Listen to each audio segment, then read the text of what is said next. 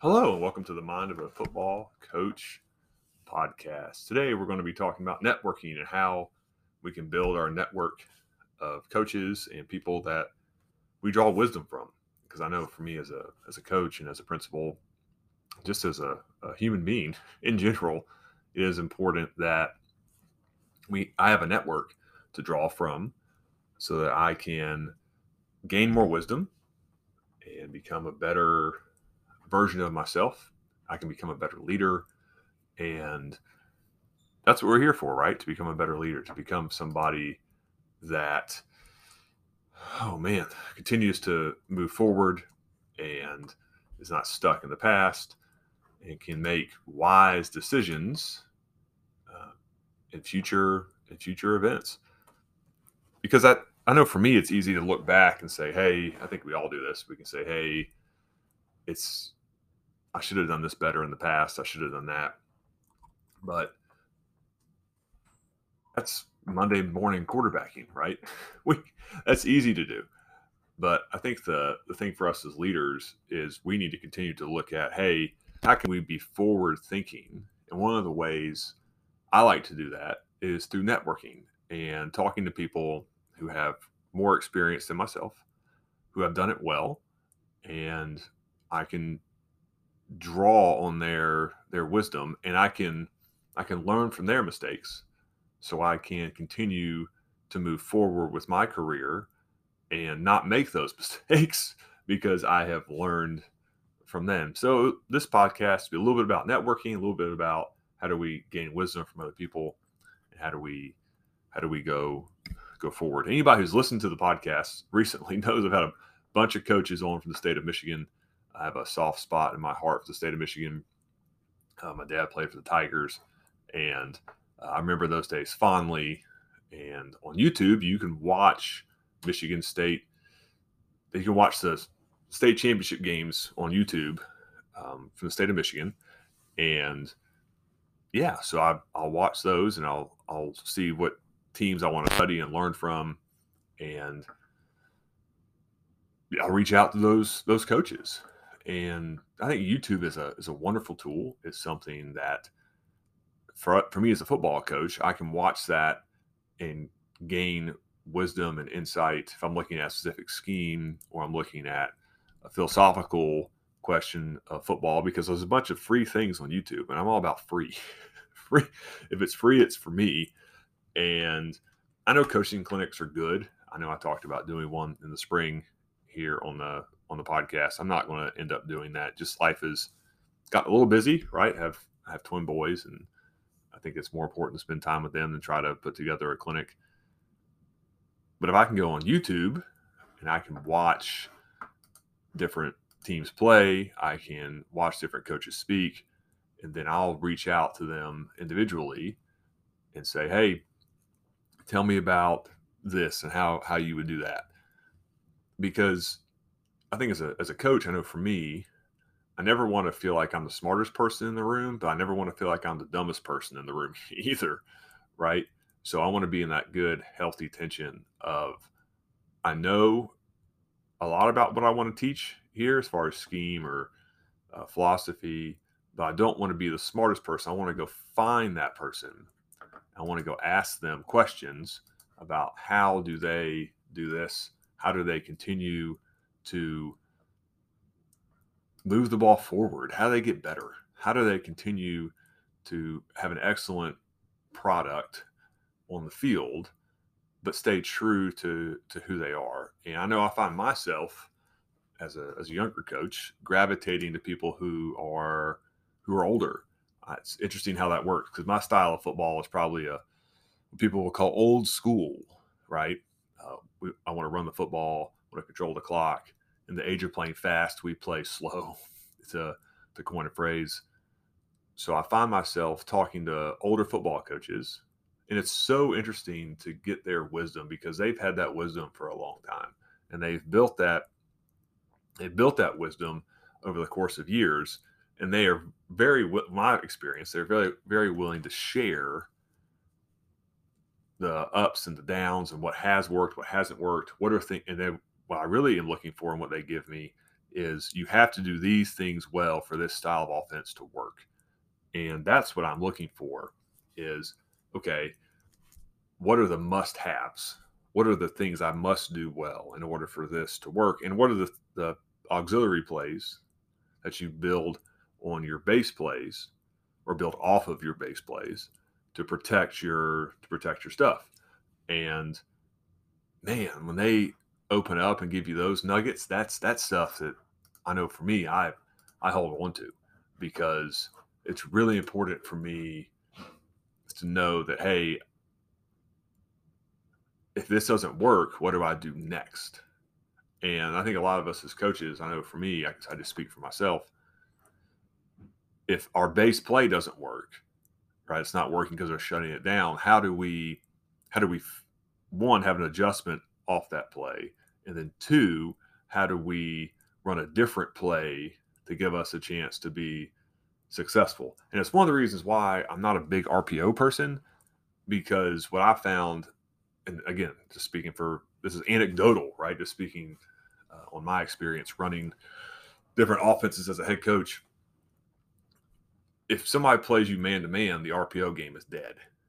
Meaning, if they can just lock you down, then there's no read. You're handing off inside zone or counter or power or whatever you want to do, whatever run scheme you're into there, or ISO, whatever you're tagging, whatever run you have with the RPO. And then if you're playing your man, especially press man, your quick game's dead too. So now it's downfield shots, right, or rubs or things of that nature. So I know for me, we run the football a lot. So we run the ball. We see a lot of man-to-man or post coverage, right? Some too high, depending upon the opponent, but usually a lot of man-to-man. So to me, if I'm going to run the ball a lot, people are going to play man-to-man. I'm running the football a lot because I feel like the running game is what's going to help us be successful. Then an RPO is probably not the best thing there. Now, a run option is a great thing, right? Maybe you can read something and then here's a secondary run off it. So you're reading something like you're running like inside zone and the quarterback's pulling it and you have extra blockers. Auburn used to do that back in the day a lot with the guy that played quarterback for Marshall. His last name was Marshall. Or you have a boot game, right? Or a rollout game where your quarterback can run if it's there, right? If the pass concept's taken away, then he can take off and run. But what I find in the passing game, at least, and what I've found from talking to these guys who run a similar style offense, which is run the football and then play action, is the deal. Because a lot of times you're going to get press coverage like I just talked about, and your quick game's usually not good. Now, if it's third and long and they get into a softer coverage, some kind of zone coverage or a soft man, the quick game's good. That's there. But usually what is coupled together is your run game and your play action. And then I also say your boot game is in there as well. Your bootlegs, your waggles, whatever you call them. And it's been really interesting to pick the brain of people who do that, and they all say the same thing, that you want to run the football, have great play action. And for me, and for networking purposes for myself, I find that I have to talk to people who believe the same things. I know if you go to a clinic, you go to a Glazier clinic, you'll get a smattering of opinions, right? You'll get all sorts of people talking. You'll get spread, you'll get triple option, you'll get pro, and not much pro style these days. Definitely not power eye, definitely not T, right? Definitely not I formation stuff. Usually, you don't see that at a Glazier or Nike clinic. And so you don't get a systematic philosophy. And when I find, for me, networking in the off season is beneficial when I can talk to people who have the same philosophy as I have. And I've been a head coach now for 8 years or something of that nature. And what I've found is when I was a younger coach, I want to go learn everything. Give me all the buffet of options. But now what I'm looking for is very, very specific. I want to know how people run the football out of 2 and 3 back formations. How do people protect those runs? How do we build play action off those runs and the bootleg concepts? How do you protect it? And I think my offensive line background helps with that, because when I think of passing game, I think of protection first. So how do we protect the quarterback?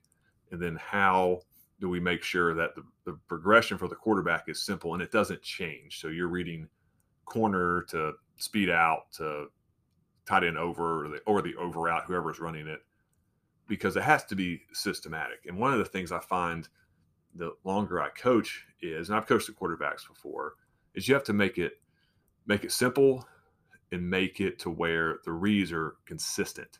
So if you're working, 1, 2, 3, 4, 5, or you're 1 through 5, usually it's 1, 2, 3, and then take off, right? His progression, or you're reading a defender, but you have to define that clearly.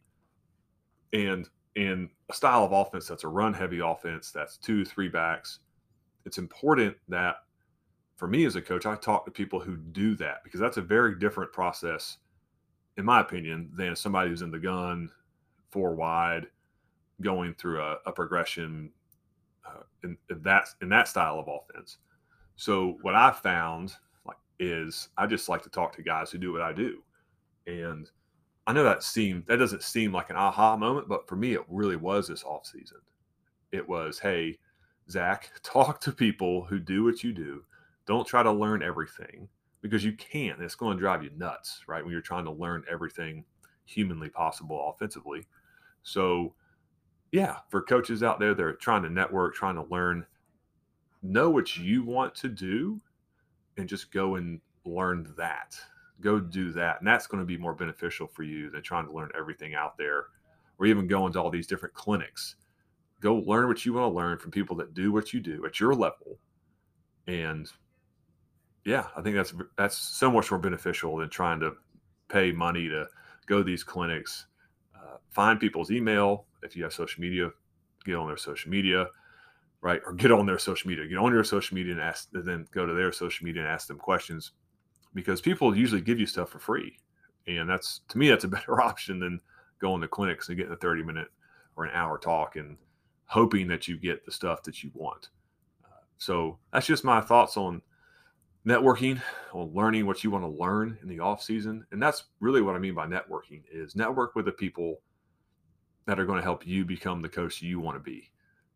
And be yourself. Learn from other coaches. It's good to have coaches that you idolize to some degree, but be yourself. And man, have a great rest of your off season. And I look forward to talking to you next week. I've found that I'm doing one podcast a week, and that's something that's good for me. I hope it's good for the listeners. And have a wonderful rest of your week, and God bless.